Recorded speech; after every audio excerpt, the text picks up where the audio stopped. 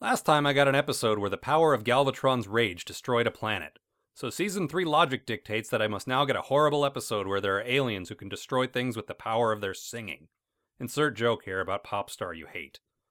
What's worse, the episode was written by Buzz Dixon, who knew his way around a cartoon in the 80s. The man should know better. We open with what seems like a fairly straightforward evil plan. The Decepticons attach a giant engine to a giant comet and send it rocketing toward Metroplex. Which, well, it's only 4 or 5 years after 9/11 at this point. Too soon, Galvatron, too soon. See? I told you there was Decepticon activity in this old cloud. Okay, Perceptor, nobody likes a know-it-all. Hey look, it's Devastator, and he's failing again.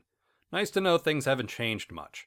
Also, while he's failing, one of the Constructicons is fighting side by side with Brawn, whom we've actually seen die, and Windcharger maybe? Gears? Whoever is, he's probably dead too. Oh good, it's gonna be one of these episodes on top of everything else. In the fighting, the comet is, somehow, please don't ask me how exactly, knocked off course and is now heading for the planet. So everyone goes in that direction. Then some kind of ill-defined, half-visible wafting noise makes everyone wiggle around a bit. Then we head down to the planet of hackneyed opera-singing aliens. Right now, I kid you not, I'd almost rather be back in Season 2 watching The Core. Almost. At least Optimus Prime isn't here. But seriously, look at these people. Allegra, where are you going?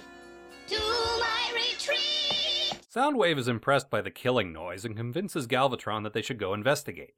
Seriously, as bad as this episode is, we actually hear Soundwave happy about something, which is pretty cool.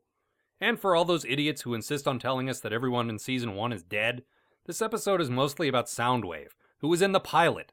So continue shutting your wine holes, whiners. A bunch of seriously disjointed stuff happens. Then more crap happens.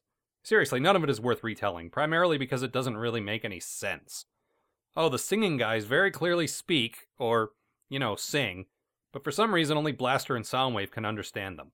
No idea why. So both sides attempt to gather all three parts of the destructive harmony. Blah, blah, blah, who cares? Eventually the Decepticons get all three parts, but they're defeated. And that's all that happens. Promise. Well, at least Daniel wasn't in this one, I guess. Oh, but the worst part of all? Blaster erases the sound by pushing a button on Soundwave's crotch. There's so many things wrong with that, I don't even know where to begin.